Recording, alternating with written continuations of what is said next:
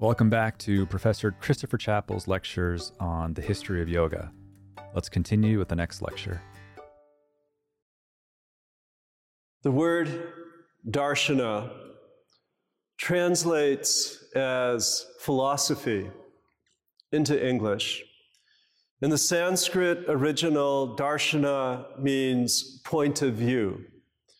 And arising out of the Vedas and the Upanishads came 6 different points of view, yoga being one of them. Yoga involves practice and relates to the others as follows. Yoga requires an understanding of the physical world, which is provided in the darshana known as Vaisheshika. Yoga requires a logical approach to the world, and the darshana called Nyaya provides a logical way of engaging the world. Yoga requires a sense, if not a regularity, in the performance of ritual. Mimamsa darshana provides the pathways and the paradigms for how to engage properly and effectively in ritual behavior. And yoga provides the pathway to, as we know from the Upanishads, to elevating oneself to states of connection and a feeling of oneness with the intended object. And this is one of the perspectives contained within the darshana of Vedanta. Yoga, however, cleaves most closely as the 6th darshana to the 5th darshana in this list, and that darshana is called Sankhya.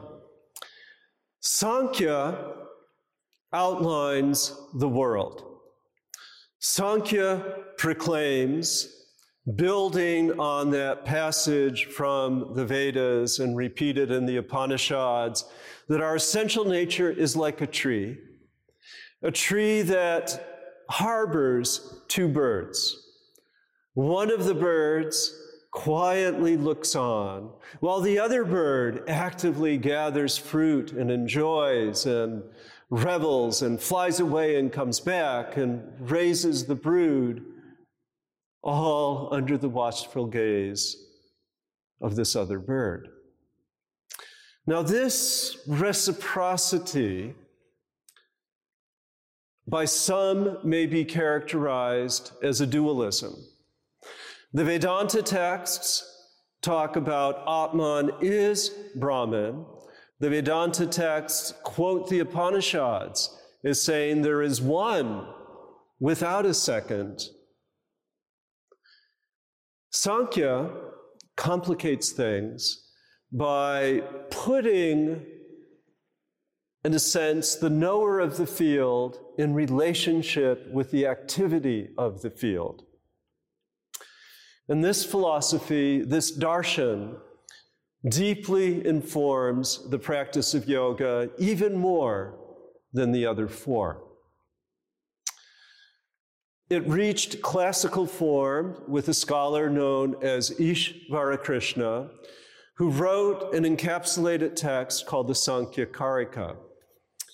Each of those 6 darshanas has a text, probably written sometime between 200 BC and 400 or 500 CE, that became the classic marker and the go-to resource for understanding the physical world, understanding ritual, understanding logic, understanding oneness, understanding practice, and in this case of Sankhya, understanding the power of wisdom to provide freedom and liberation.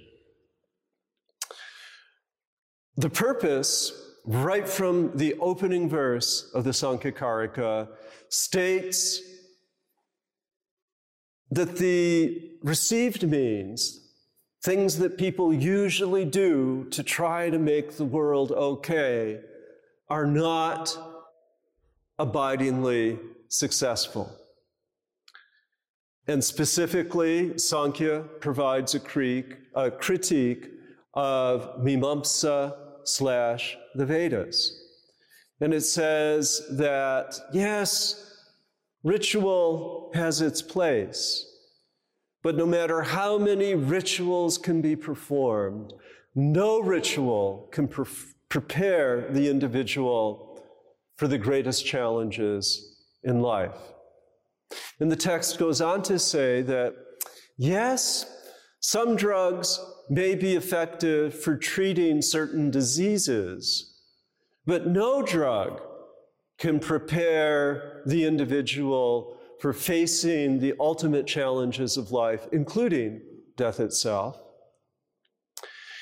And the Sankhya system, as articulated by Ishvara Krishna in the Sankhyakarika, says that the only means to freedom, the only escape from the inevitability of pain, is to develop a discernment and an understanding of the operation of the manifest world, an understanding of the unmanifest,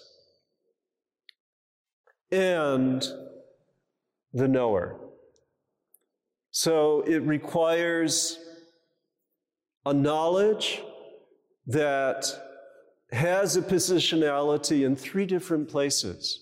An understanding of how the things of the world emerge, an understanding of that place from which the things of the world emerge, and an understanding of that force, that powerful, silent, inactive presence, omnipresent, omniscient, undying, uncreated, unruffled, undestroyed.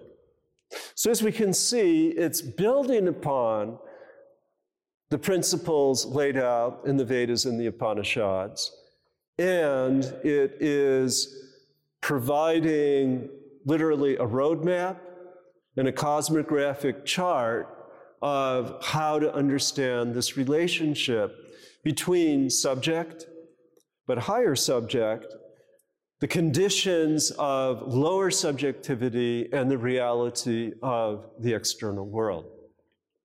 And it unfolds like this. The world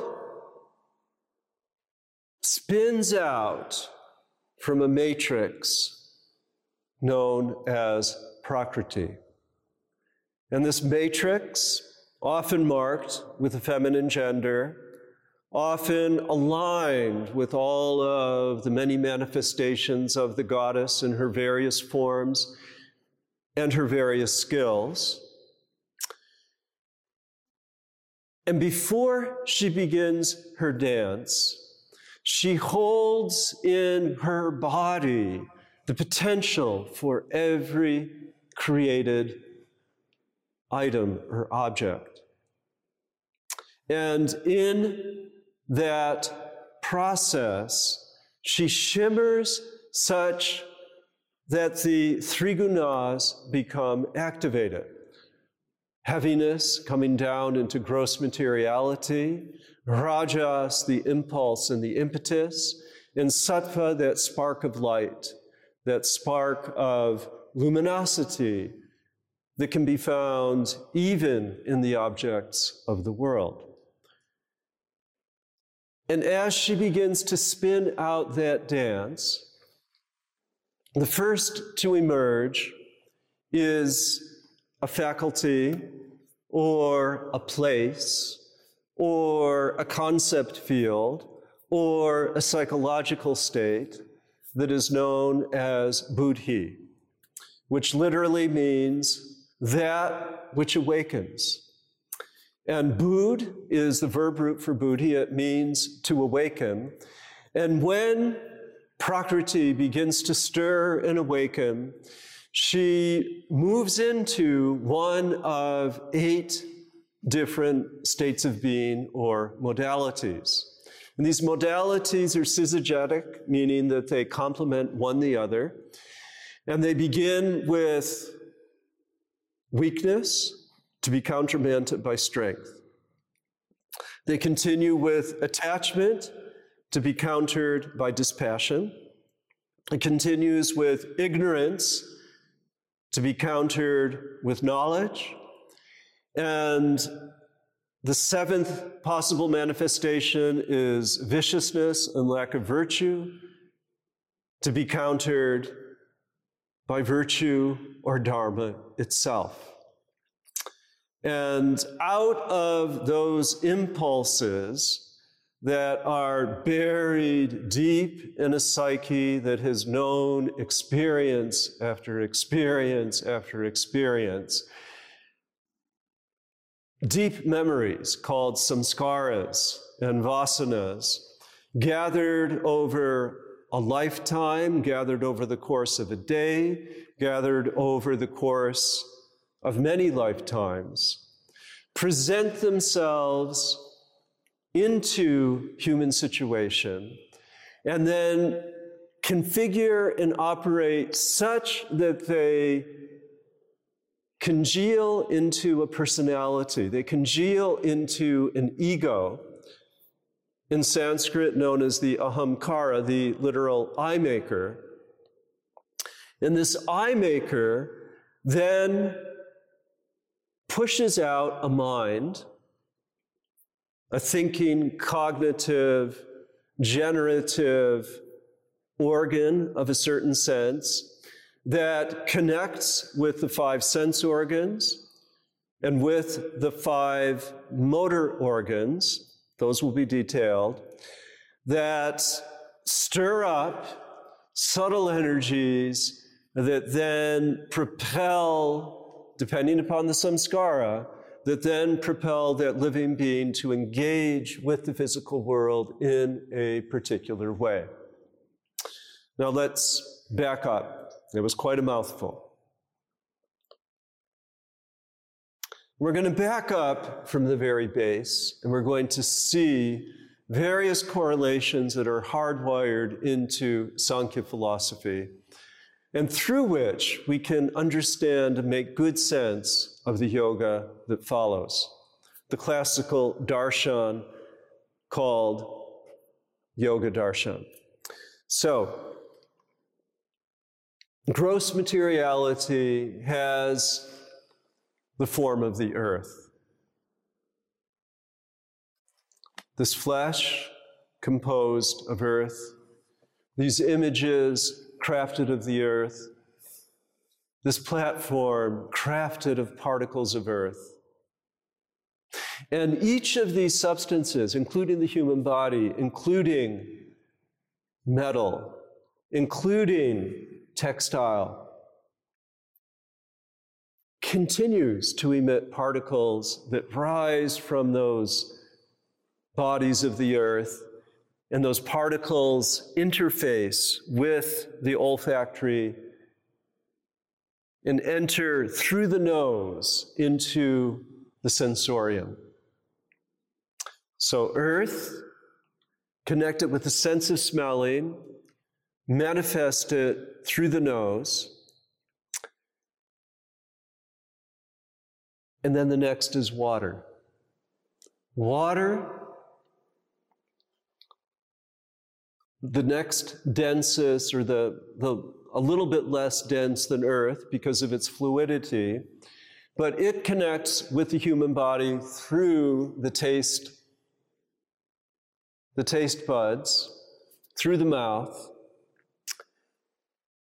And then we have fire, we have tejas, we have agni, we have light, we have luminosity that enters the body through the eyes, creating form. Then we have the wind contacting the body through the skin, creating touch. And then we have space carrying noise into the ears and registering sound. The body also includes the excretory function, the reproductive function, the gripping and giving function of the hands, the walking function of the legs and the feet, and the speaking function of the voice. All of these energies suffused and intertwined with the movement of breath. And depending upon the constitution and the history and the aggregation of all of the desires, fulfilled desires, unfulfilled desires, wishes and fantasies and memories, that person pushes out in the world in a particular way, encountering and engaging again and again, and inevitably encountering disappointment as well as encouragement. And without a philosophical bent of mind, we'll just go hither and yon, to and from, again and again and again. For many people, an encounter with darkness calls up the question, who am I? Who am I? And according to Sankhya, you are all of that. You are the knower of the field, and you are the earth. You are water, you are fire, you are air, you are space, you are the capacity to smell, you are the capacity to taste, you are the capacity to see, you are holding touch and potential, and you are holding the possibility to hear. And you have a nose, you have a mouth, you have eyes, you have skin, you have ears, and you move, and you work, and you travel, and you take and you give, and you eat and you digest. You yearn and perhaps you procreate. You take and you give. You walk and you stay at rest. You speak and you speak and you speak. All of this grandeur makes you human. And you have the gift of a mind to keep all of this organized. You have the gift of a sense of self, a name given by your parents, a name or perhaps a nickname given by others who love you. You have a history that you love to tell. And in order to achieve freedom from the pain inevitable in life, there is one modality in that reservoir called the buddhi that will allow you to sift and sort and discern through every circumstance so that you can move toward freedom. And that capacity is the capacity of jnana, is the capacity of insightful knowledge. And that voice that wells up and speaks with discernment will remind you that I, the knower of the field, am not really doing anything. That I, the knower of the field, the pure consciousness, cannot be claimed or named. That I, my true self, can own nothing. And that knowledge, when it prevails and when it's applied, allows the individual to claim that birthright of consciousness, to claim freedom, and to gather experience and offer every experience to that consciousness, and thereby move into freedom.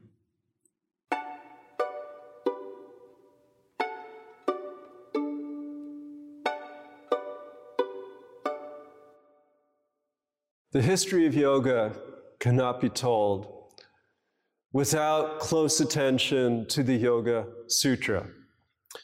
The Yoga Sutra, composed by Patanjali, dates from long ago, and as is well known, it is very difficult to give precise chronicle to the literature of India. Some people have surmised that it was a gathering together of separate texts, perhaps from a couple of centuries before the Common Era. Some people surmise, following through the threads of Buddhism that are found in the text from a later period, that it comes from no earlier than the 2nd century after the beginning of the Common Era. Some people have surmised that really the only way to deal with the Yoga Sutra as a text is to see it in the context of its commentaries, and that those commentaries probably did not arise until around 400 or 500 after the Common Era. And that makes it alluring to speculate and impossible to come up with a firm conclusion. But what we do know of this text is that it comprises one of the 6 darshanas, the 6 philosophical systems of classical Indian thought. And it also became very widely disseminated. It was absorbed into the language of the Puranas. From the 7th century forward, it became, roughly at the same time, well-known and widely respected in the tradition of Jainism. And it appears in the literature both as a champion of all that is good and as a foil for people like Shankara for century after century after century. The Yoga Sutra saw a great revival in interest in the 19th century, in the latter part of the 19th century.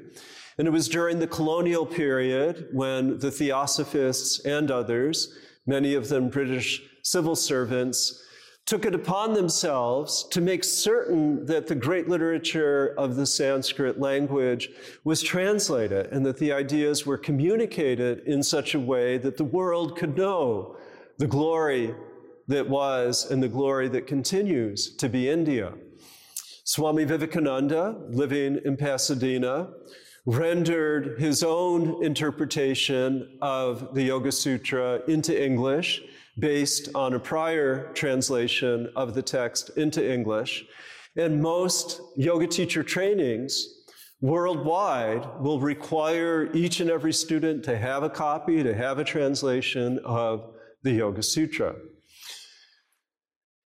In Los Angeles, some years ago, Swami Prabhavananda of the Vedanta Society worked closely with the author and playwright Christopher Isherwood in the production of a book called How to Know God that includes an interpretation and translation of the Yoga Sutra.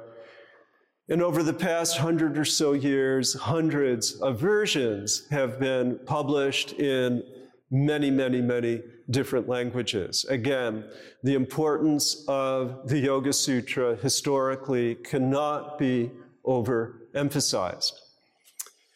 The reception of the text has not been without some, let's say, measured concern that the text, that it not become, in a sense, a fetish and worshipped unto itself. And there are some who would claim to be purveyors of yoga who may have one or two favorite verses of the Yoga Sutra that they may know very, very well, yet they may have missed the bits and pieces and they may remain unaware of the various nuances that can be found regarding yoga in the commentaries that came up in the 6th century, in the 10th century, in the 17th century, and also 19th and 20th century commentaries on the Yoga Sutra. So it's a little bit like a Rorschach test, like what do you do with the Yoga Sutra? And what I would like to do in rehearsing the text and reviewing the text is to give a sense of the issues that are brought to surface by the topics covered in the Yoga Sutra, and to highlight perhaps a couple of areas that have gone unnoticed through history that could be reclaimed, and remain cognizant of the fact that we are creatures of history, that we are all enmeshed in the flow of time, and that this text has served different needs for different people as it remains an object of interpretation and reinterpretation. In the Sankhya system, which is the philosophical underpinning of the Yoga Sutra, no mention of Ishvara can be found. Sankhya, as a philosophy, cleaves closer to Buddhism in that it does not make any statement about a controlling, world-creating entity. In a nutshell, in Sankhya, we find a non-theistic theology/psychology/spirituality. What distinguishes yoga is that yoga opens a conversation that allows for the possibility of Ishvara, but defines this Ishvara, or defines this God placeholder, in a very interesting and non-committal way. And I say that with a positivity. It defines God as the best Purusha who has never, ever known a relationship with Prakriti. A Purusha, a consciousness that has never been enmeshed within the realm of karma. Now, by definition, one within yoga categories can never speculate about any fixed qualities of God. God never enters a narrative, but remains an inspiration to all who hope to teach a way toward ultimate happiness and freedom. Later, in another reference to Ishvara, there is the notion that you can have a devata ishta, of your own configuration, of your own wish, of your own desire. So therefore, if a Shaivite reads this text called the Yoga Sutra, or chants this text called the Yoga Sutra, their Ishtadevata may very well be Shiva, and their configuration in the imagination of their religious goal may in fact be to become like that great meditator Shiva. And it could also be the case that the reader, the appropriator of this text, is a Vaishnava, meaning a follower of Krishna. This person, when they see Ishtadevata, will immediately go to Krishna. And when the passage suggests the performance of japa,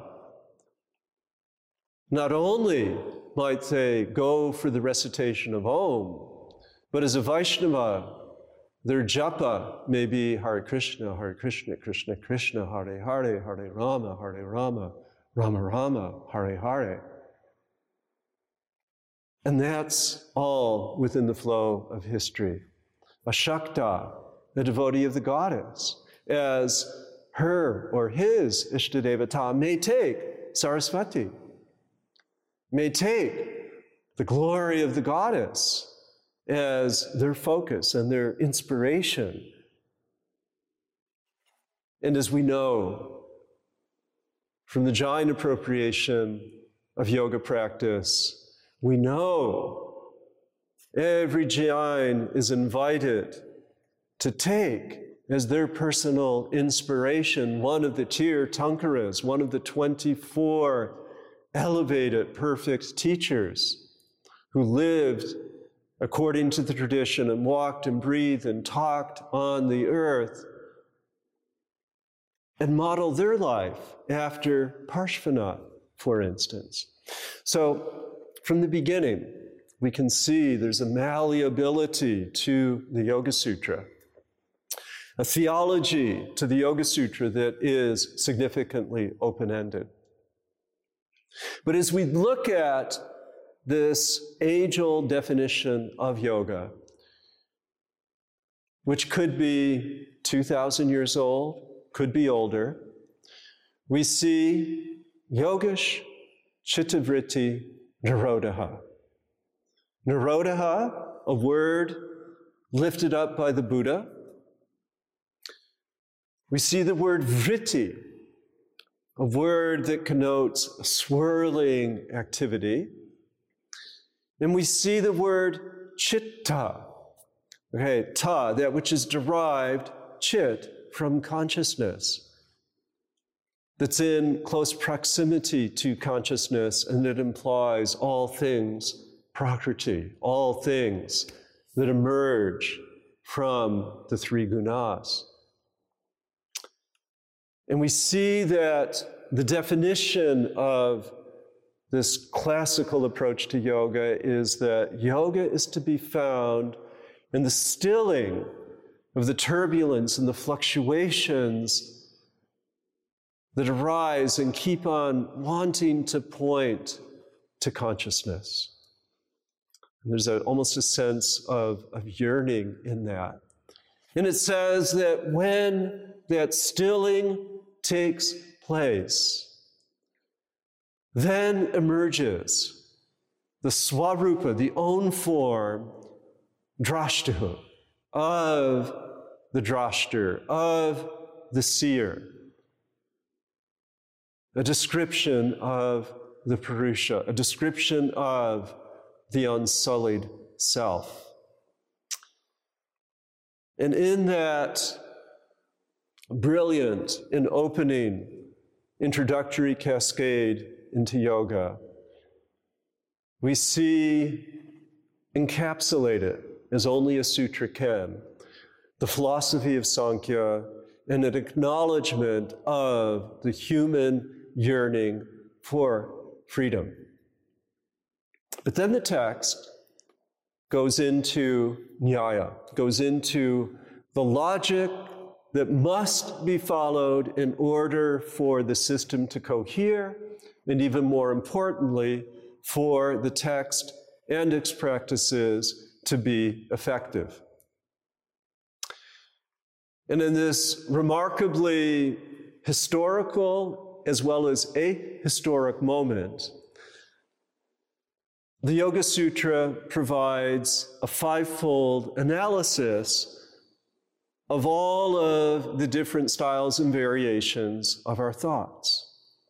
And on the one hand, we can perhaps challenge Patanjali on some details, but on the other hand, it's actually quite instructive and fun to see, is this something out of history?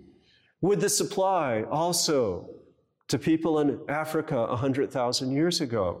Will it apply to people living in the throes of global warming 100 years hence? So let's test it. Okay, according to Patanjali, we can see things that we know are real and are testable and verifiable. We can also encounter falsity and error. We have a capacity for imagination. In our thoughts, we can put things together and configure them and create a little bit of a thought experiment or an alternative reality, an imaginative reality. We can remember. And we also sleep. And it's a very, very important and restorative category for thought. And that blessed state of abhava, that blessed state of surrendering into that space where we no longer feel the compunction and compulsion to be. It's an important part of this mix of the fivefold. No judgment is made on any of the five, except perhaps falsehood. And there's something beautiful about its inclusion, because it shows the importance of being able to discern how important, or really how real, a situation may be.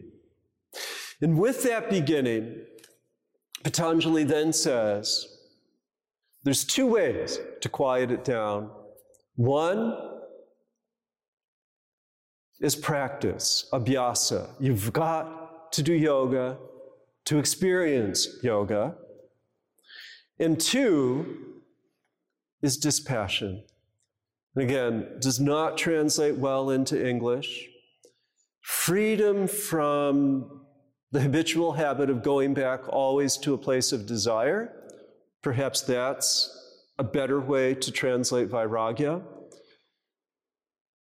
But again, what does that remove about? It's about recovering that sense of being the witness, the knower of the field, rather than always defaulting to being the knower. Is this timely? Would it have been effective 100,000 years ago on the veldt of Africa?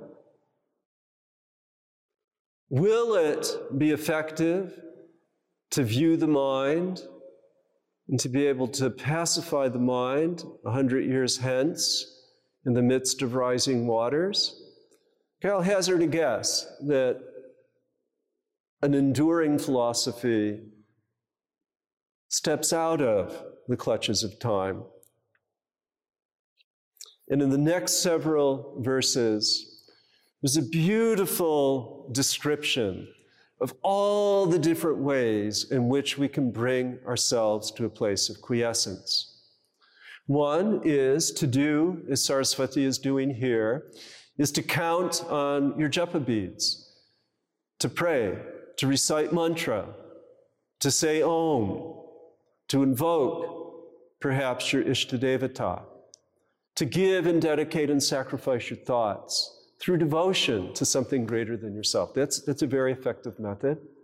Another effective method is mastery of breath. Breathing in and holding. Breathing out and holding. Another way is to keep a dream journal and to treasure those dreams that blast you into a place of transcendence. And in teaching thousands of students over decades, everybody has a happy dream that brings a smile to the face. That's a path, that's a way of yoga.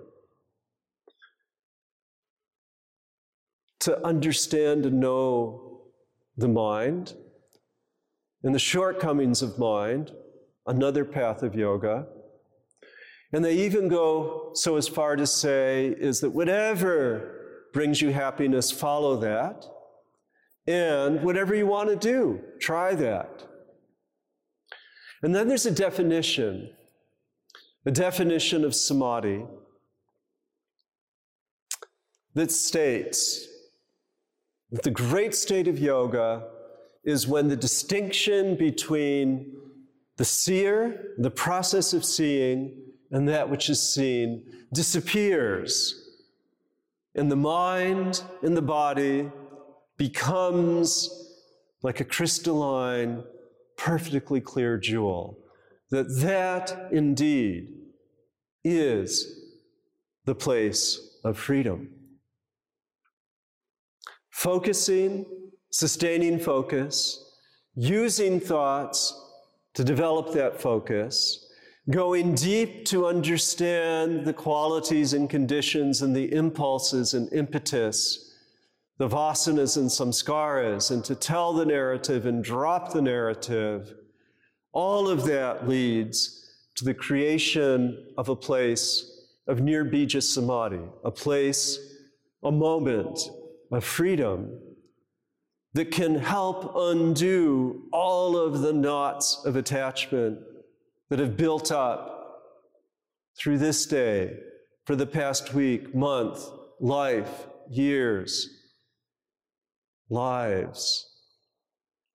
Allowing knot by knot to be untied and dropping them and letting them fall and then elevating into that place, perfectly present in the moment, filled with the senses, receiving, giving, no distinctions. That, in the first pada of the Yoga Sutra, provides the gift of yoga within time and also out of time.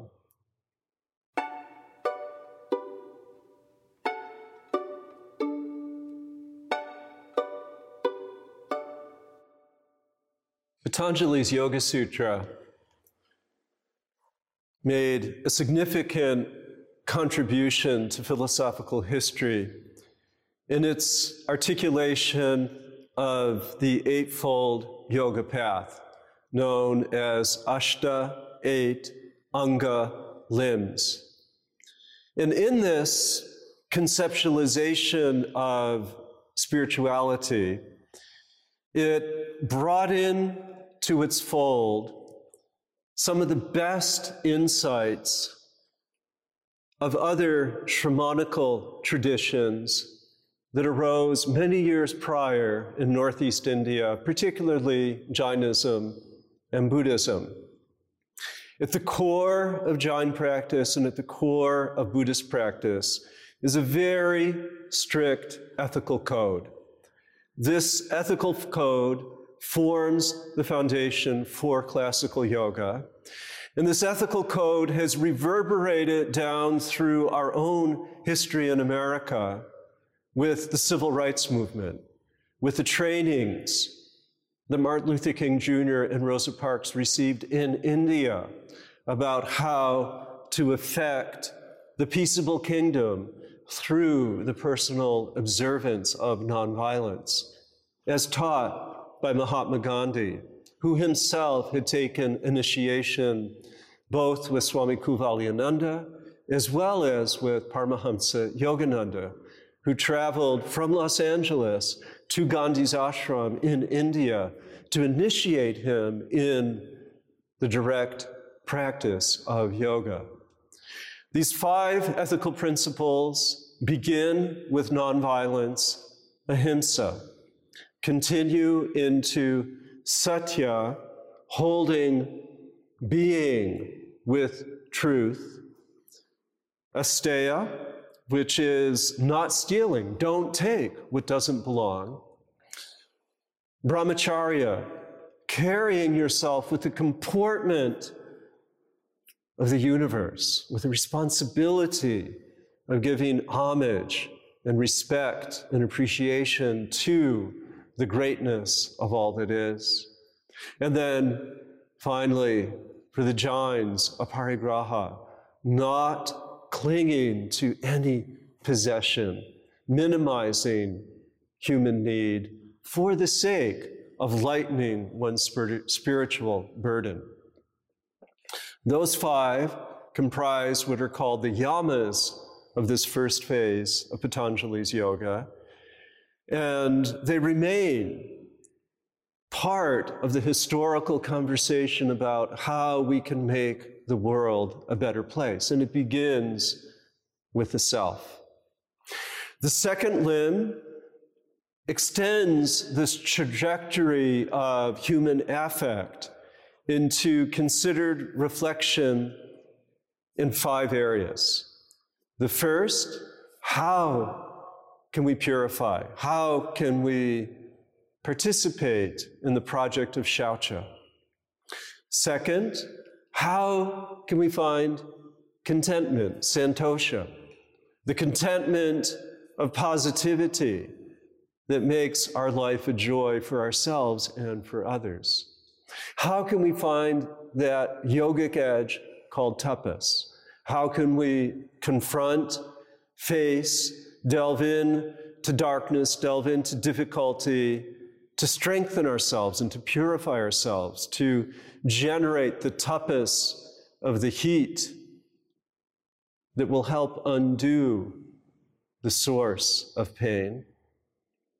Svadhyaya, study, reflection on the self, reading about the self, writing about, expressing always toward that higher self.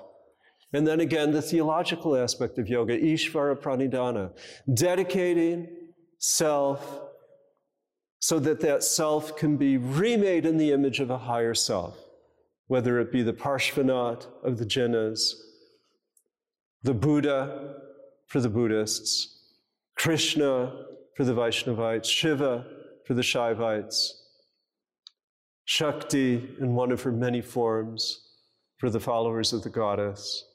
In South India, virtually every Hindu household shrine includes an image of Jesus. Ishvara knows no bounds. And then we move on from yama to niyama to asana, developing a posture within the body that is firm, stira, and sukha, gentle and kind and like sugar. And that balance point beyond opposites, capable through asana, allows people the fortitude to sit and do the reflective meditative work, and also to be able to meet challenges without the negative impact, the clenching of the stomach that can result in difficulties and ulcers, without the clenching of the jaw. Okay, all of this moving into stability and ease. Asana releases all of those bindings and those knottings up of the muscles and of the tendons and allows release. Pranayama, the ayama, the control, the intimacy, the management, the mastery of the breath, the life force. To breathe in and to hold. To breathe out, and in the holding of the exhale, so many worlds, so many ills, so many misfortunes can be undone. And it says in the text more than once that in the holding of the exhaled breath, the covering over the light that is innate in our sattvic nature, that covering can begin to dissolve, or can dissolve even momentarily. And when the breath has done its work, pratyahara, the gathering in of the senses, the pulling back on the reins, the image from the Bhagavad Gita of the tortoise pulling its limbs and its head inside its shell, there can be this inwardness, this focus arises that allows for dharana. The dharana on earth, water, fire, air, space. The dharana on, why do I do this? Why am I affected? Why does that person push my buttons? That type of dharana, insightful dharana, that then can lead into, the steadiness of the meditative experience, and then epiphany, samadhi, a dissolution of the boundaries between self and other, an elevation of the human person into the space of one's chosen divinity. Beautiful, beautiful techniques. And in their mastery comes a mastery of the world. That nirodha of samadhi, okay, that stilling of the thoughts that occurs when one elevates to that 8th phase of yoga, then allows, with the re-entry into the world, single-mindedness, ekagrita, where you're able to really focus in, and you're able then to direct your senses and your mind and your perfected body into the worlds that you choose to inhabit. Always informed by nonviolence and truthfulness, by not stealing, by going with dignity and without clutching or accumulating. But you're able to do remarkable things. You're able to speak well. You're able to understand. You're able to really know what other people are thinking. You're able even to let yourself be unseen. These powers, undeniably present through yoga, elevate one to a place of discernment where this mastery allows you to go and abide in that place of sattva. And from that place of sattva, to give honor and space for that pure consciousness. In that pure consciousness, we find our freedom. And yet, it remains vital that karma be understood. For everyday people, that karma is tinged either with darkness or with light or with a mixture of different colors. But for the yogi, it is neither black nor white nor mixed. And when that equipoise state becomes the go-to, then slowly and surely, without allowing hubris or ego to set in, a pathway toward freedom can be woven into a way of engagement of the world known as aklishta karma, which means that you're still performing action, but those actions are not driven by egotism, they're not driven by ignorance, they're not driven by attraction, they're not driven by repulsion or even clinging on to your own sense of self, but you're simply able to be. A very delicate skill, and one that so many people get so close, and yet they fall under the sway of flattery. They let their head be turned by power. The higher one rises, clinging to that ego, the more dramatic will be the fall. And so many yogis have walked that fine line, but become bogies, people that are after enjoyment, and the karma comes back, and the karma crashes down and the mighty have fallen again and again and again.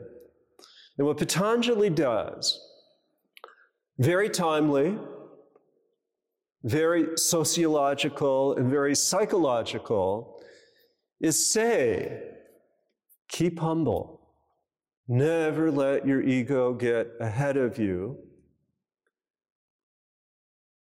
And if your vigilance matches the vigilance of the ever-present witness, then when the time for passing comes, the surrender can be complete. As I sat with Mr. Iyengar in his basement library one day,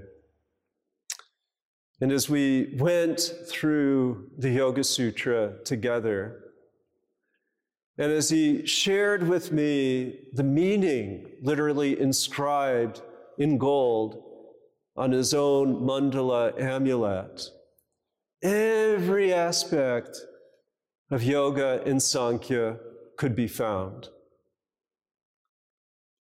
And he walked that fine line between pride in yoga and human humility. Each of the elements, earth, water, fire, air, and space, each of the correlate mantras, each of the four directions, and implying above and below as well, each of the rungs of yoga, the yamas, the niyamas, asana, pranayama, pratyahara, dharana, dhyana, samadhi were present. And I felt inspired that this layman never took monastic vows, this family man whose children worked to carry on his legacy, that this, in many ways, everyday person was able to model for others a life grounded in the principles and practices espoused in the Yoga Sutra. So many translations through the years. Swami Vivekananda, Paramahansa Yogananda worked with this text. Swami Satchidananda. One of my favorites is the Taimani translation, sponsored, published by the Theosophical Society many, many years ago, and it shows that yoga remains within the flow of history. And one of the great contributions of the Western world and the Aristotelian model of science and the Cartesian model of science has postulated theories of evolution, theories of energy that in some ways are a little bit different, but in some ways are quite resonant with the yogic perspective. And in that particular book called Science of Yoga, the science metaphors are laid alongside the yogic principles and practices.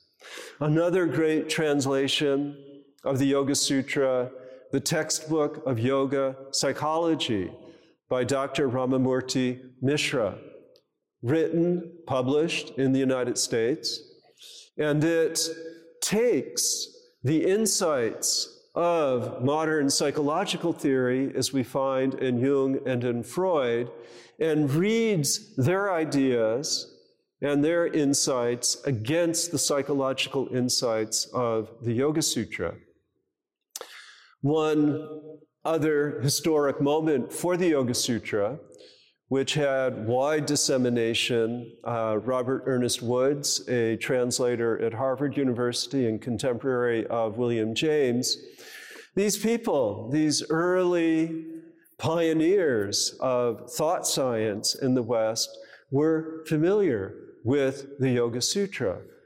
And the idea of samskara and vasana, preconditioning and setting the stage for the psychology of each and every individual, these ideas that we find in Freud and in Jung, they are ideas that certainly are found in the verses of the Yoga Sutra. Every yoga teacher training requires of its students to know the principles included in the Yoga Sutra. And one of the great book collection opportunities I would suggest for every yoga teacher is to find as many copies of the Yoga Sutra as you can and look at the differences. Think about the word choices made. See what period of time informs this. Is this a 1960s transpersonal take on the Yoga Sutra? Or is this from some other epoch or some other time period or driven by some other need or urge? One of my favorite revisits to the Yoga Sutra has been the many people, including David Frawley and including Georg Feuerstein, who have reread the Yoga Sutra as a parable for developing an ecologically informed lifestyle as we move into the world of climate change. Historically, a very important document, contemporaneously and abidingly relevant document, and by knowing what's in the Yoga Sutra, and by understanding its long history and history of reception, those with an interest in yoga can never fail, going back again and again to Patanjali.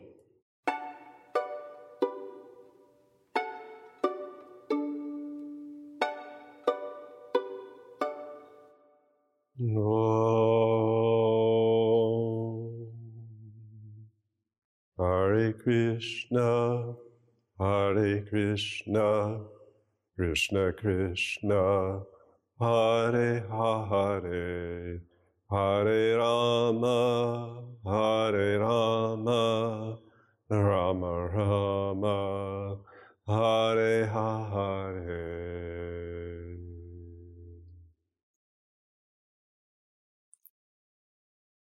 The Puranas.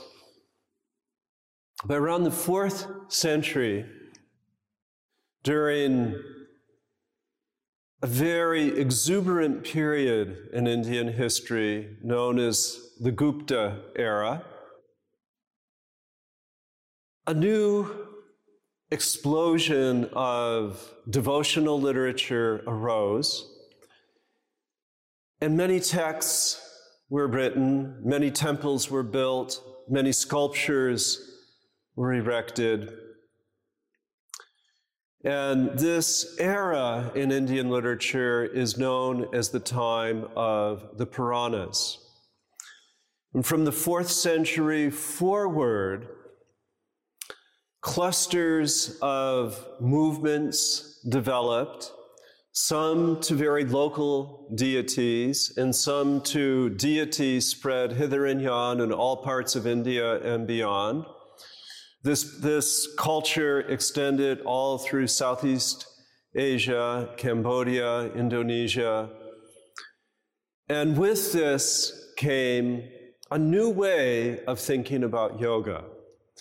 And the yoga darshana, which had been established some years before, became interlaced with these ways of devotion and these ways of bhakti and with these ways of temple worship that saw yoga at the base of how to follow and enhance practice and enhance life well-being through linking yoga practice with devotion to one or another of the deities.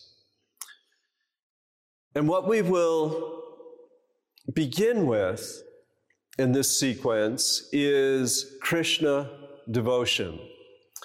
And Krishna devotion had its seeds in the narratives of the Mahabharata. And Krishna in the Bhagavad Gita and through different places and episodes in the Mahabharata is revealed to be an incarnation, an avatara of Vishnu.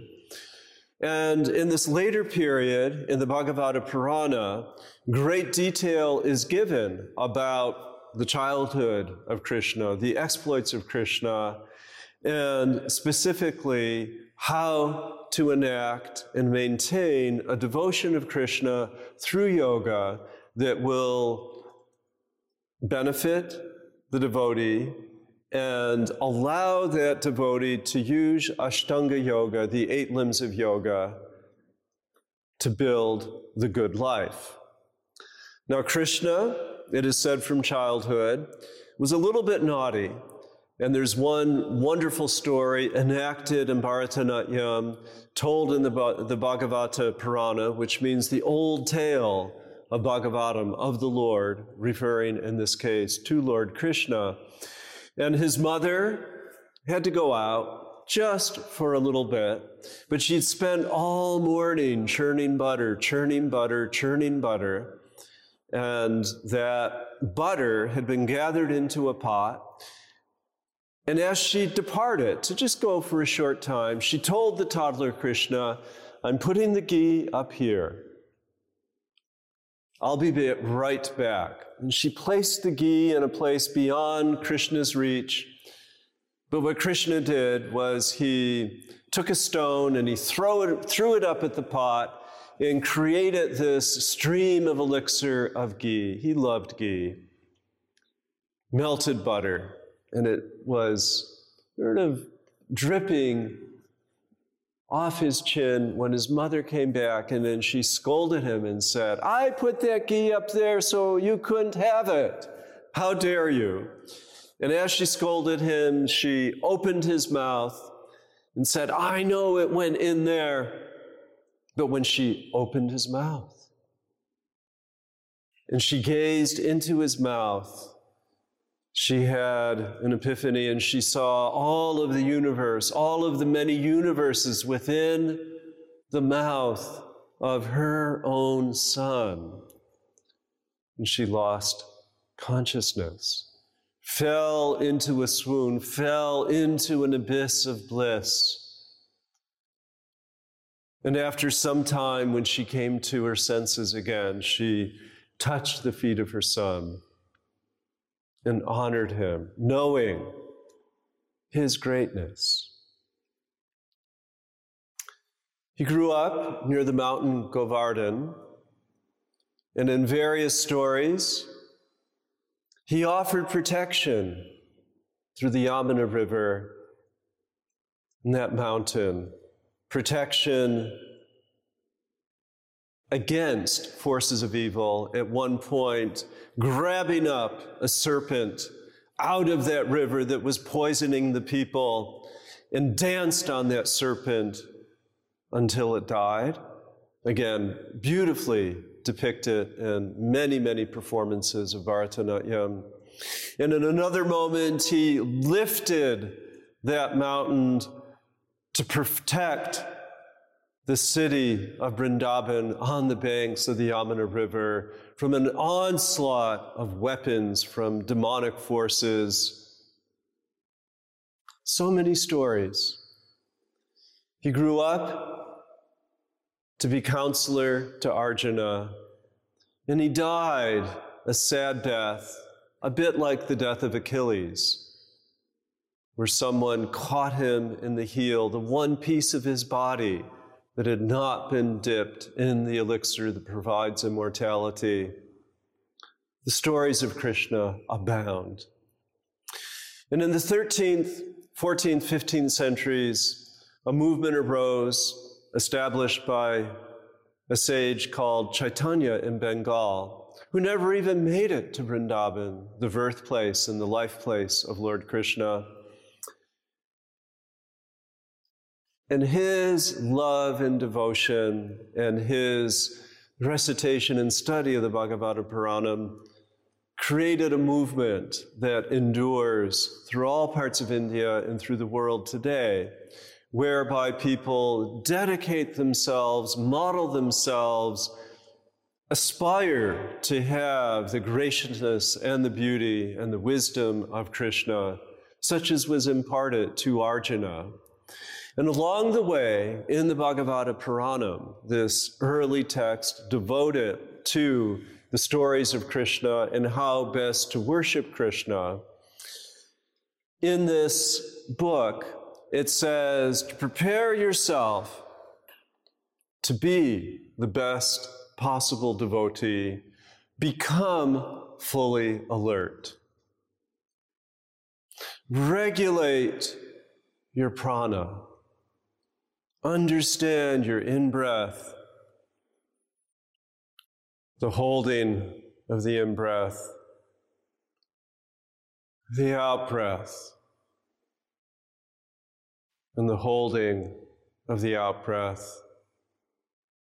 And then engage the mind.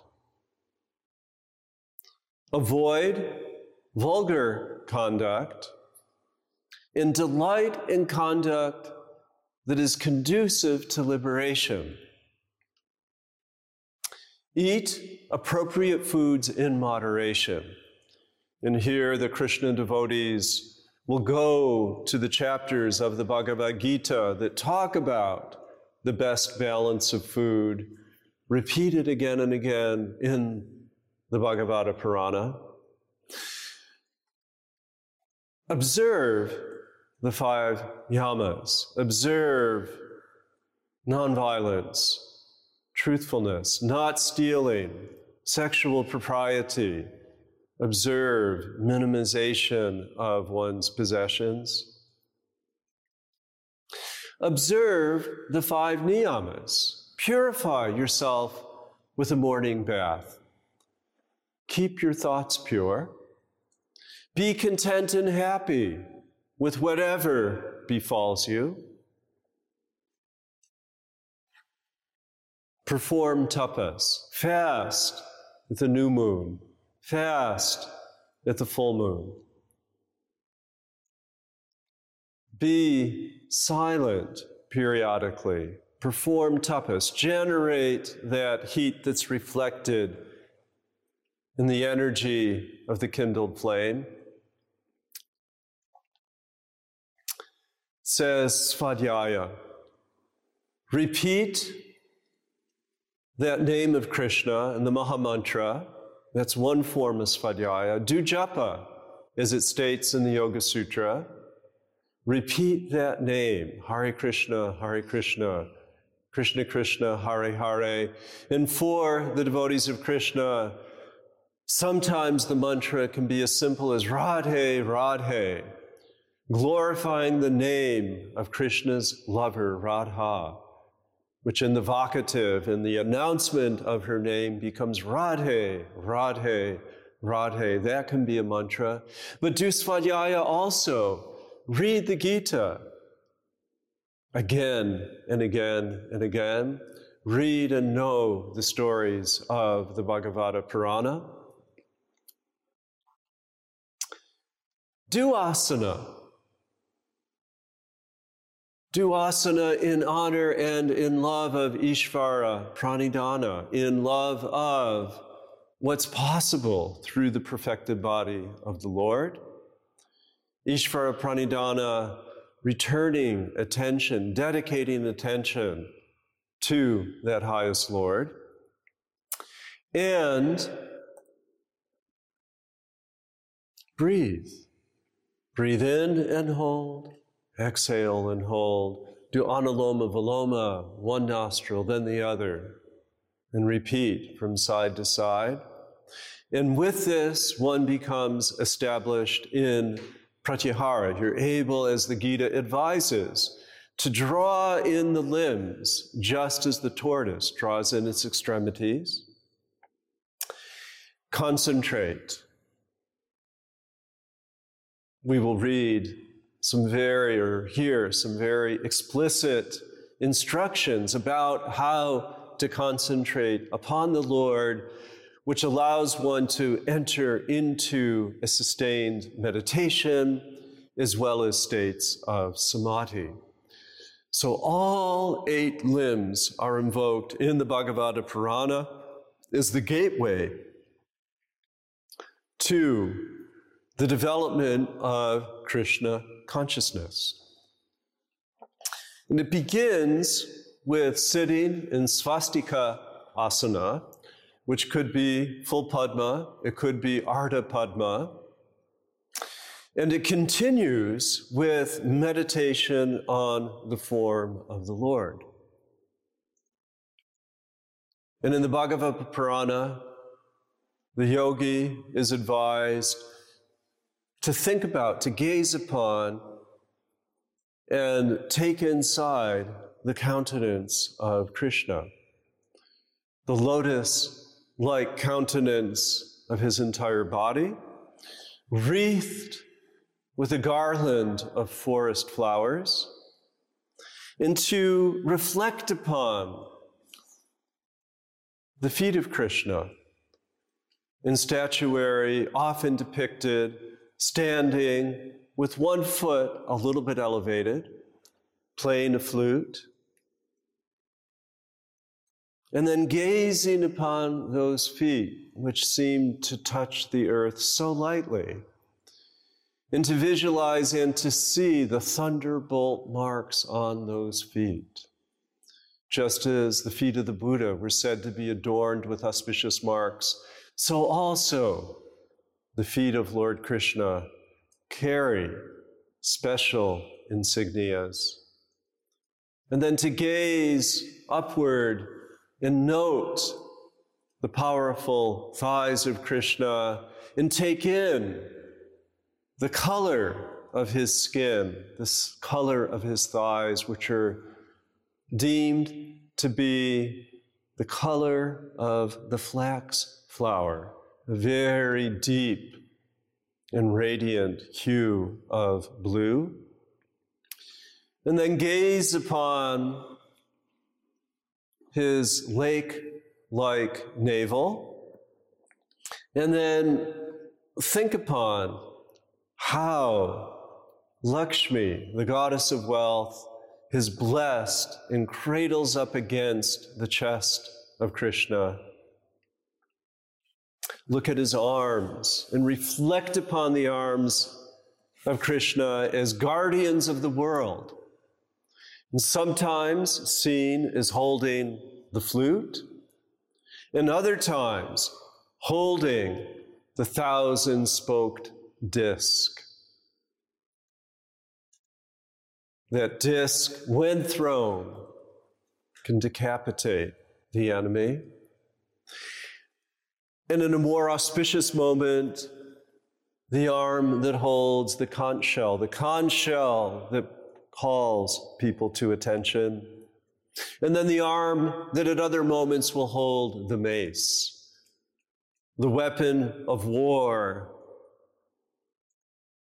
that can plow through the enemy, obliterating and even killing when needed. And then, rising above the beautifully formed neck is the lotus-like face of Krishna,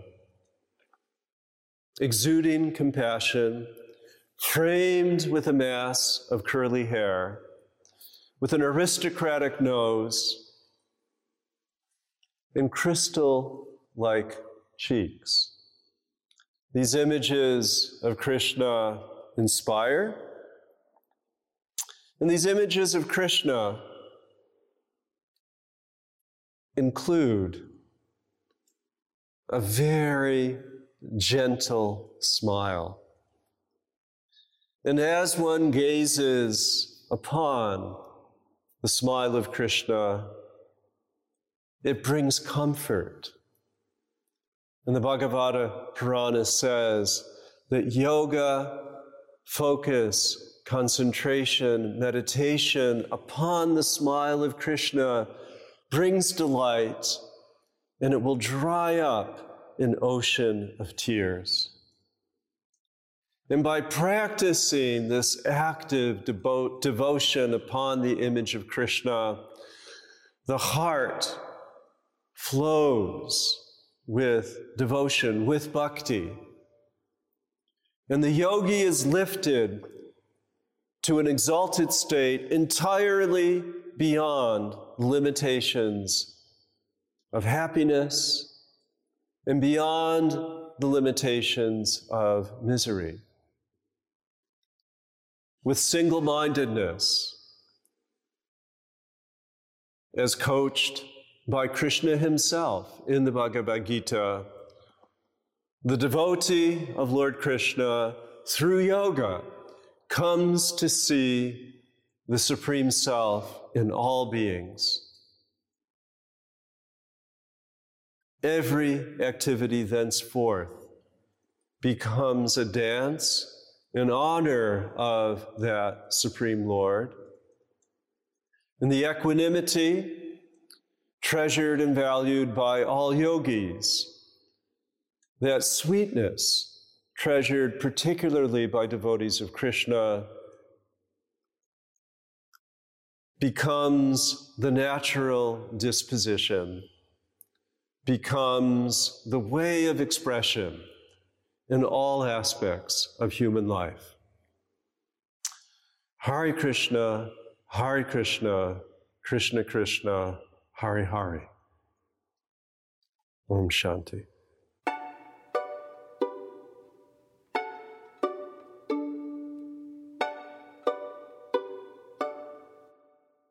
Om Agni Namaha. In the Rig Veda,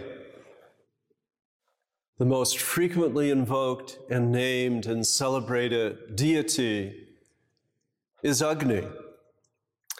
And Agni has a form, and Agni has no form. Agni can and is kindled each and every day in every household.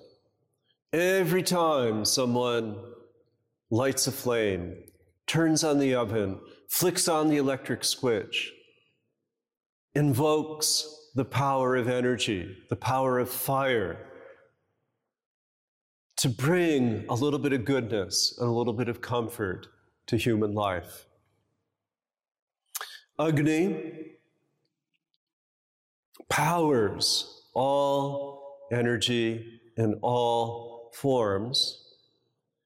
And every day, people knowingly or unknowingly, from a yogic perspective, acknowledge fire. The fire of the belly digests our food. The fire of our desires emplace us within our chosen work. Fire keeps us warm. And the energy of fire, through an amazing process of inversion, is what allows us to have the blessing of air conditioning when it becomes too hot. The Puranas, from the 4th century forward, celebrated ever so many deities. Skanda Purana, Vishnu Purana, Bhagavata Purana, Shiva Purana, and also the Agni Purana. And in this remarkable and very sizable book, Agni speaks. And Agni tells stories of his deeds, tells stories of his power to make a conflagration that will destroy a forest. And toward the conclusion of the text, Agni aligns himself explicitly with yoga. We've already considered some yogas that require attention to Agni. from Buddhism, from Hindu texts, and we will see from Jain texts. And we know that tapas, that internal fire, is one of the important practices within yoga. And what Agni gives forth is his own interpretation of Ashtanga yoga, of Patanjali's yoga. And he gives some specific details that we can find very helpful in terms of the self-understanding of yoga as it was practiced then and as yoga continues to be practiced now. Beginning with nonviolence, ahimsa. And in order to understand how to refrain from acts of violence, we need to understand various ways in which human beings commit violence. And what Agni states is that violence includes any act that causes anxiety or mental harm. So if you're on the roadway and you cut someone off, that can be anxiety-producing both for yourself and for other people. That would be an act of violence. If insult is given, that insult causes mental harm and becomes an act of violence. Even more directly, an action, a violent action that spills blood, that's obviously an act of violence. Or, in a more global sense, anything that obstructs what is beneficial to any being, or anything that interferes with liberty and freedom, or anything that takes away comfort, destroys comfort for a living being, that qualifies as an act of violence. So much mindful attention must go in to the practice of nonviolence, the practice of ahimsa. And Agni, the voice of Agni through the Agni Purana, reminds us of this. Agni goes on to state, speak truth that is pleasant. In keeping with the spirit of nonviolence, so important to speak truth that will edify rather than speaking a truth that will diminish. In Agni, speaking directly to the sannyasis, to the renouncers, to the people like the Buddha, like those swamis who have committed themselves to the highest goals, says, practice brahmacharya, restrain oneself from going to that place of sensuous thoughts. Sensuous thoughts can lead to sensuous action, and for a vowed monk or for a vowed nun, those can become quite a distraction. Later, he has some advice for people like myself who are householders, in words of encouragement. But for the monks, what Agni advises is figure it out and don't habitually go to that place that could lead you into the life of a householder with all of the attendant responsibilities. Most people in India take sannyas, as did the Buddha, after having experienced the fullness of human life. They would renounce the world in their elder years, and for those people, this would be very appropriate. Stealing. Agni says that anybody who is a robber, anybody that takes something that does not belong to them, that person will take birth in the womb of a lower animal.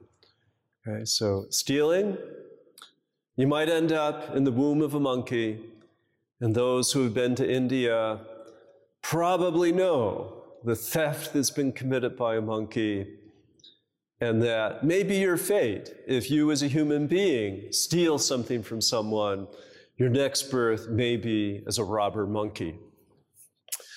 And he goes on to say, and this is advice to sannyasins, to renouncers, he says, own only those items that are necessary for daily life. And he specifies, you can have a loincloth, and you can have some sandals, you can have a begging bowl, but the better life for a yogi is a life unburdened by possessions. So he raises the bar even beyond what we find in Patanjali. And we get a sense of social history here, that in the 4th century, the 5th century, all the way up to the present, and now numbering probably more than 1 million, there are people who devote themselves to the life of sannyas, all parts of India, east, west, north, and south, and they follow Agni's advice. They have only a loincloth. They have only, perhaps, a staff and sandals. They have only a satchel, perhaps with some books and a begging bowl through which to receive alms. Now, interestingly, Agni says that the best tapas is to perform mantra. I offered at the beginning of this session a very simple created mantra, Om, the universal mantra, Agni, the name of this deity, and Namaha, giving respect.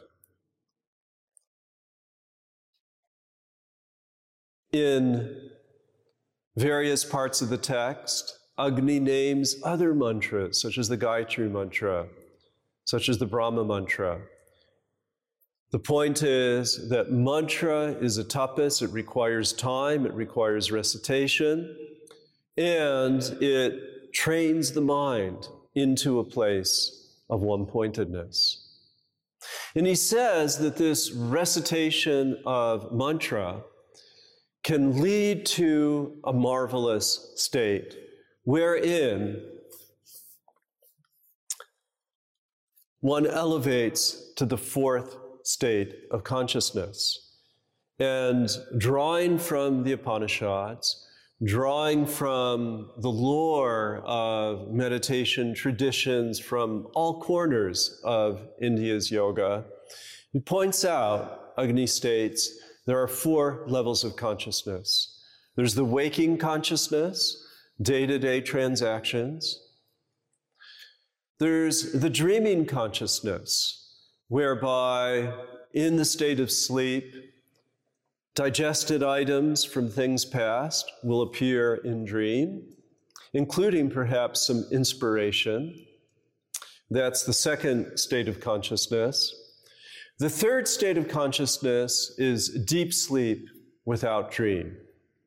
The meditative correlate would be entering into that place of blessed nothingness that carries the capacity to purify and to purge past karmas.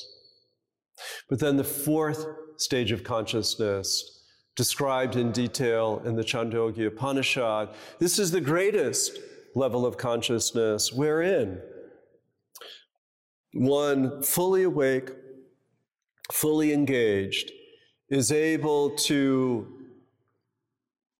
be in the presence of Purusha, be in the presence of the witness, to engage the world without in any way becoming attached to the world. And according to the Agni Purana, this state of awareness, this state of yoga, brings one into that mystic nerve ganglion. I love the poetic license taken by our translator here, situated in the realm of the human heart that shines all through every activity. Meditate on this constant light.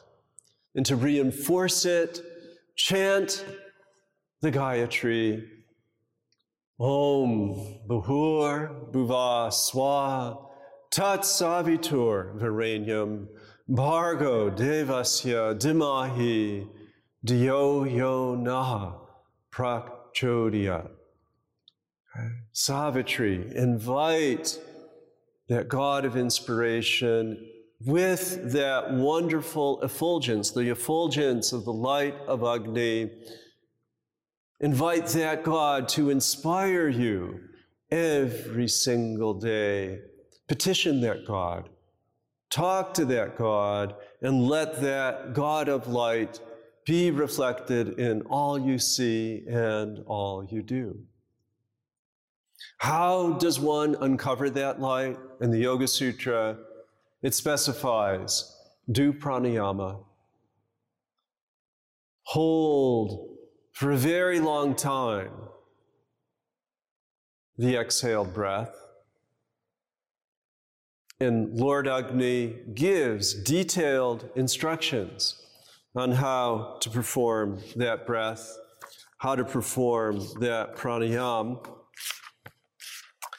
And those instructions in pranayama yoga says the following. Beginning sorts of people are able to hold for 12, and those people will experience a little bit of perspiration in the pranayama. Middle level people will be able to hold that exhale breath for a count of 24. And those people will experience a bit of trembling. High-level meditators will be able to hold that exhale breath for a count of 36. And in that 36, they will enter a state of levitation. So we see here a mixing and a complexification of explanation of those practices of Patanjali's yoga. And with that comes the liberation of one's own self through pranayama. Through that pranayama, there will be the acquisition of miraculous powers, of Aishvaryam, those wonderful powers of clairvoyance, those wonderful powers of mastery over the senses and the object of the senses. The yogi, through this, develops knowledge, develops non-attachment to worldly concerns, develops shraddha, develops faith, develops forbearance, patience, kshanti, develops devotion to Vishnu, that God that maintains and sustains life, that God that takes so many forms, including the form of Rama, including the form of Krishna. That yogi will develop energy, and that yogi will fully engage the world from a point, from a place that's inspired, fully occupying the space of yoga. Agni goes on to say that the best ritual, the best sacrifice, the best yajna to perform is the yajna of meditation, the yajna of dhyana. And it says that this meditation opens one to the gates of heaven. Echoing the advice of Lord Krishna to Arjuna, Agni says, focus always on the three gunas. See things as an array of tamas, rajas, and sattva, and allow each its own. Feel that lotus flower in the heart. Recite Om, Om, Om, and move in to that state of samadhi. Feel both giving forth and coming in, those infinite rays of light that burn in the cavity of the heart. Do this practice of yoga again and again and again.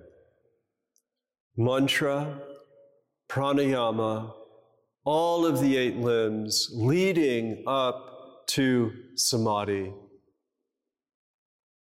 And with that, even the householder, and this is the very, very end of the large text known as the Agni Purana, with the blessings of this 8-fold practice, even the householder will go to that place of nirvana, of freedom, of moksha. Om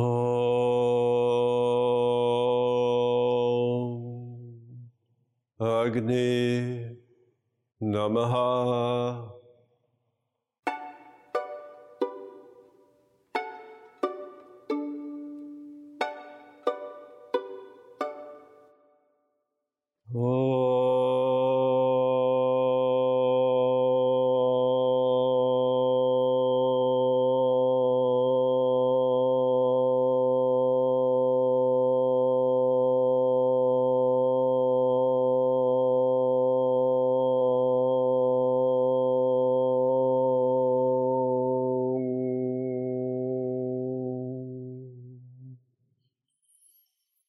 Namaha Shivaya, Om Namaha Shivaya, Om Namaha Shivaya, Om Namaha Shivaya.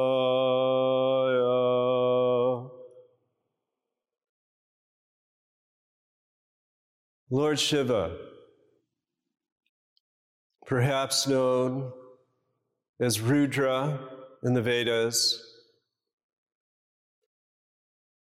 permeates so many aspects of what we know about divinity in India and beyond. Lord Shiva, through his dance, generates the destructive fire of death. Lord Shiva represents that presence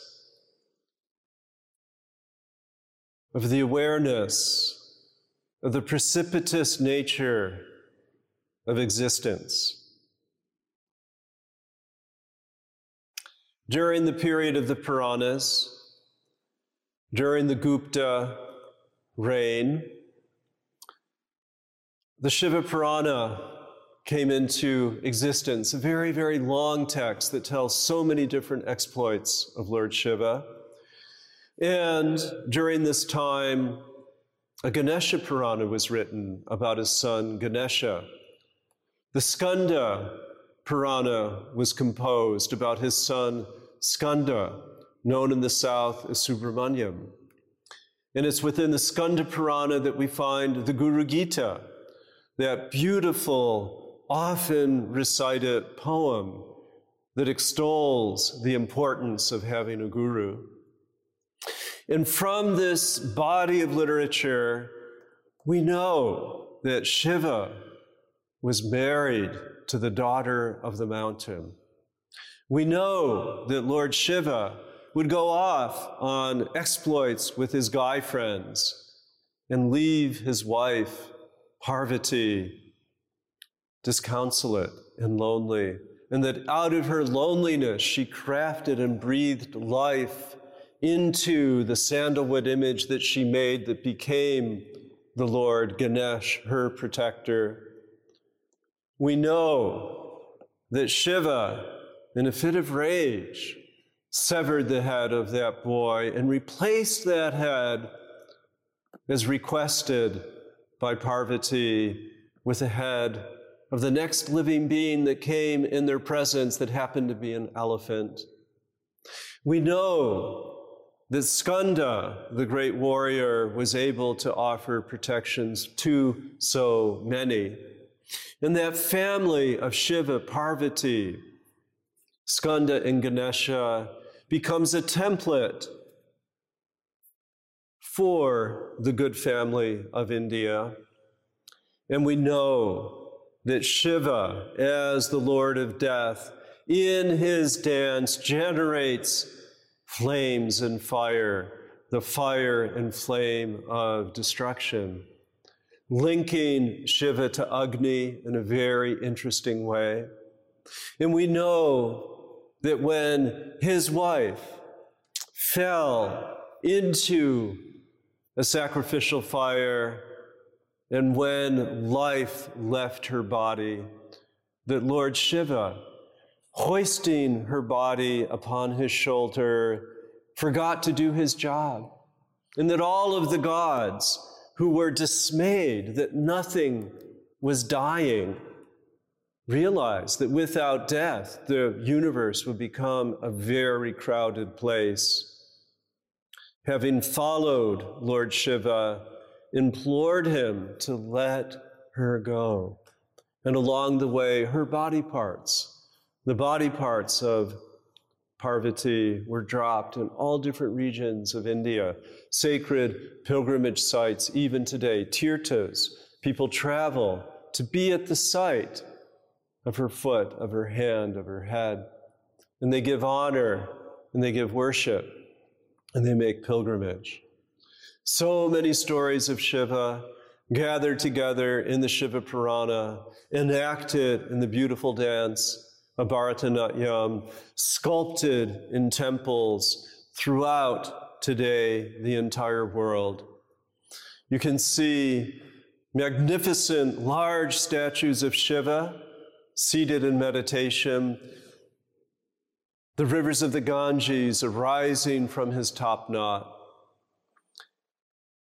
And in one piece called the Ishvara Gita, Shiva himself sings forth his Shaiva response to the Bhagavad Gita and gives advice, gives yoga for devotees of Shiva.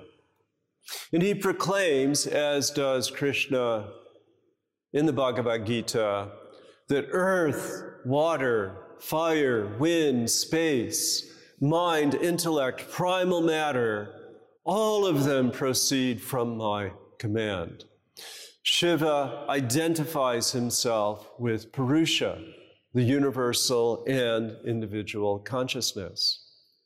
And as we already know from the system of Sankhya Yoga, he states that knowledge cuts through the thicket of confusion, and that it reveals the supreme abode.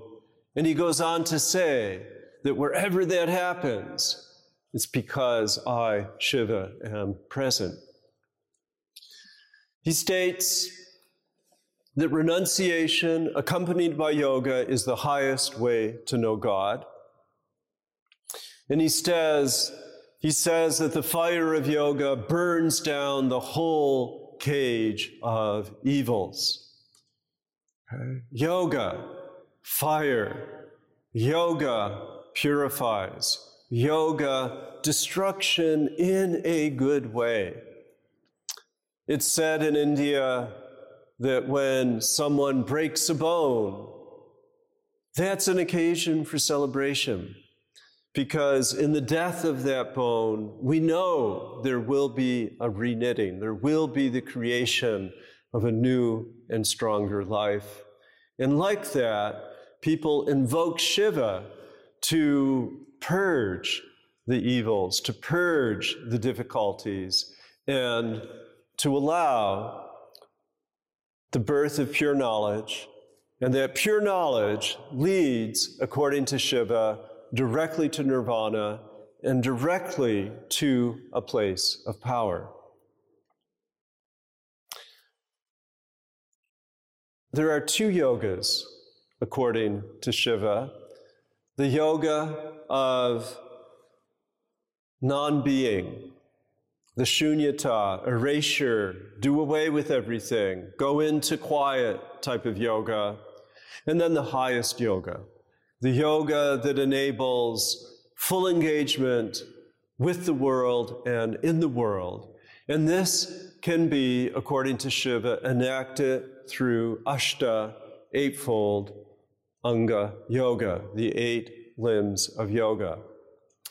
And it says that there are, in opening, 2 forms of purity to be obtained through this yoga. One is an external purity that comes through water and earth, using those elements. And 2, an internal purity that comes through the focusing and purification of the mind. In order to facilitate this, Shiva advises unspeakable, unshakable, unmovable devotion to himself, to Shiva, through praise, remembrance, and worship with speech, body, and mind. Om Shivaya. Om Namaha Shivaya. Remember that all things will be purified by the fire of death, and allow, as we see in other Puranas, the breath and the control of breath to do its good work. If you're able to hold for a period of time the exhale so that you perspire, you're starting. If you're able to hold the exhale so that you tremble, you're making progress. And if you're able to hold that exhale, as advised in the Yoga Sutra, so that it begins to uncover that light, that life impulse, then you're beginning to elevate into a state of yoga. And Shiva prescribes not only Om Namah Shivaya, also prescribes recitation, as we've seen again and again, of that most sacred of mantras, the Gayatri Mantra. And he advises to sit in Padma Asana, as does he. And in image upon image, we see Shiva, his throat turned blue by his act of compassion, where he drank up the poison that was threatening the very well-being of the ocean itself. And we see in his strength of demeanor and his strength of presentation, with his half-closed eyes in the yoga of Tradakam, we see with his hair gathered up on top of his head, with a crescent moon gracing his hairline. We see his trishula, we see his staff. He inspires people to emulate those states of meditation. And he specifies that as you move into meditation on that pure, supreme, eternal light, that you'll be able to emplace yourself within a lotus. And you'll be able to visualize a lotus rising 12 fingers above with 8 petals. And that you'll visualize yourself as that 25th principle, as Purusha, as Shiva himself, as the syllable Om, unmanifest, hidden and disguised within the other 24 tattvas of nature. And Shiva says, go to that Agnihotra sacrifice, go to that place where the Brahmins have done their good work, and take the ash from that sacrifice and smear it on your body, so that your body, like mine, will be covered with the whiteness of the ash. And recitate that mantra to evoke the power that will take away all of the impurities of karma. And visualize yourself as that Lord whose essence is pure light. In hearkening back to those seals from the Indus Valley that show the meditating figure of Pashupati, Lord, the Pati of the Pashus, surrounded with all different animals, like a shaman, inviting in the antelope, inviting in the elephant, inviting in the rabbit, inviting in the cattle, inviting in the tiger and the lion, arrayed with all of those animals in a state of reverence, in a state without fear. Let you become the friend of all beings. Surrender, says Lord Shiva, surrender through this yoga all of your actions to the greatest good. Be impartial, keep in that place of equanimity, be pure, be skillful, be in that place of vairagya, in that place of steadiness. And in that, turn your meditation from the bodily form of the narrative Shiva and direct your meditation into the most symbolic representation of Shaivism, which is the Shiva lingam ensconced within the yoni, the lingam and the womb, the upward triangle and the downward triangle united. And as you feature this as evoking through the Sri Yantra all of the simultaneous construction and creation and destruction and dissolution of the universe, bringing your attention to that focal middle point, you will see that the linga's essence, that marker of the presence of Lord Shiva in all things, is the highest bliss. Nothing exists other than that linga, than that mark. That linga, which is your state of consciousness, is free from blemish. It consists of that viveka. It consists of that ongoing vivekikhyati in yoga, that ongoing discernment, that ongoing knowledge and wisdom, that all things will eventually be absorbed in the fires of destruction. And that this awareness is all pervading. This awareness is seen here. This awareness is seen there. This awareness is seen in the stuff of memory. This awareness is seen in the stuff of anticipation. That this awareness stands in the heart of the yogi. That when you go to the beach, when you see the waves of the water coming into the shore, there is the pure consciousness of Shiva.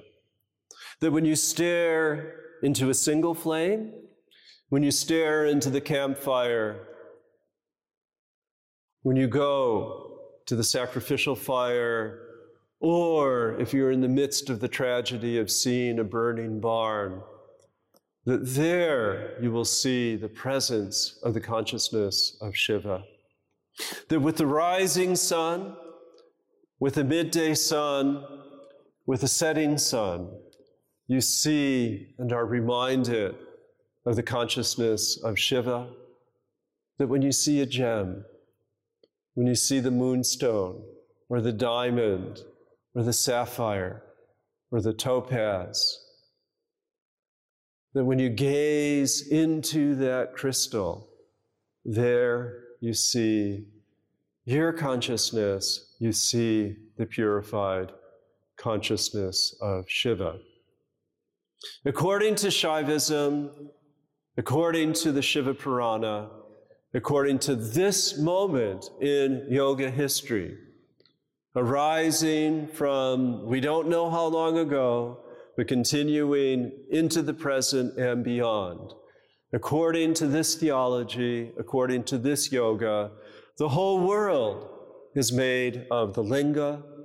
The whole world rests upon the presence of that witness, that presence of Lord Shiva. Om Namaha Shivaya. Thank you for listening to this episode of Professor Chapple's lecture series about the history of yoga. Look for more episodes on Apple Podcasts, Spotify, or on podcast.glo.com. I'm Derek Mills.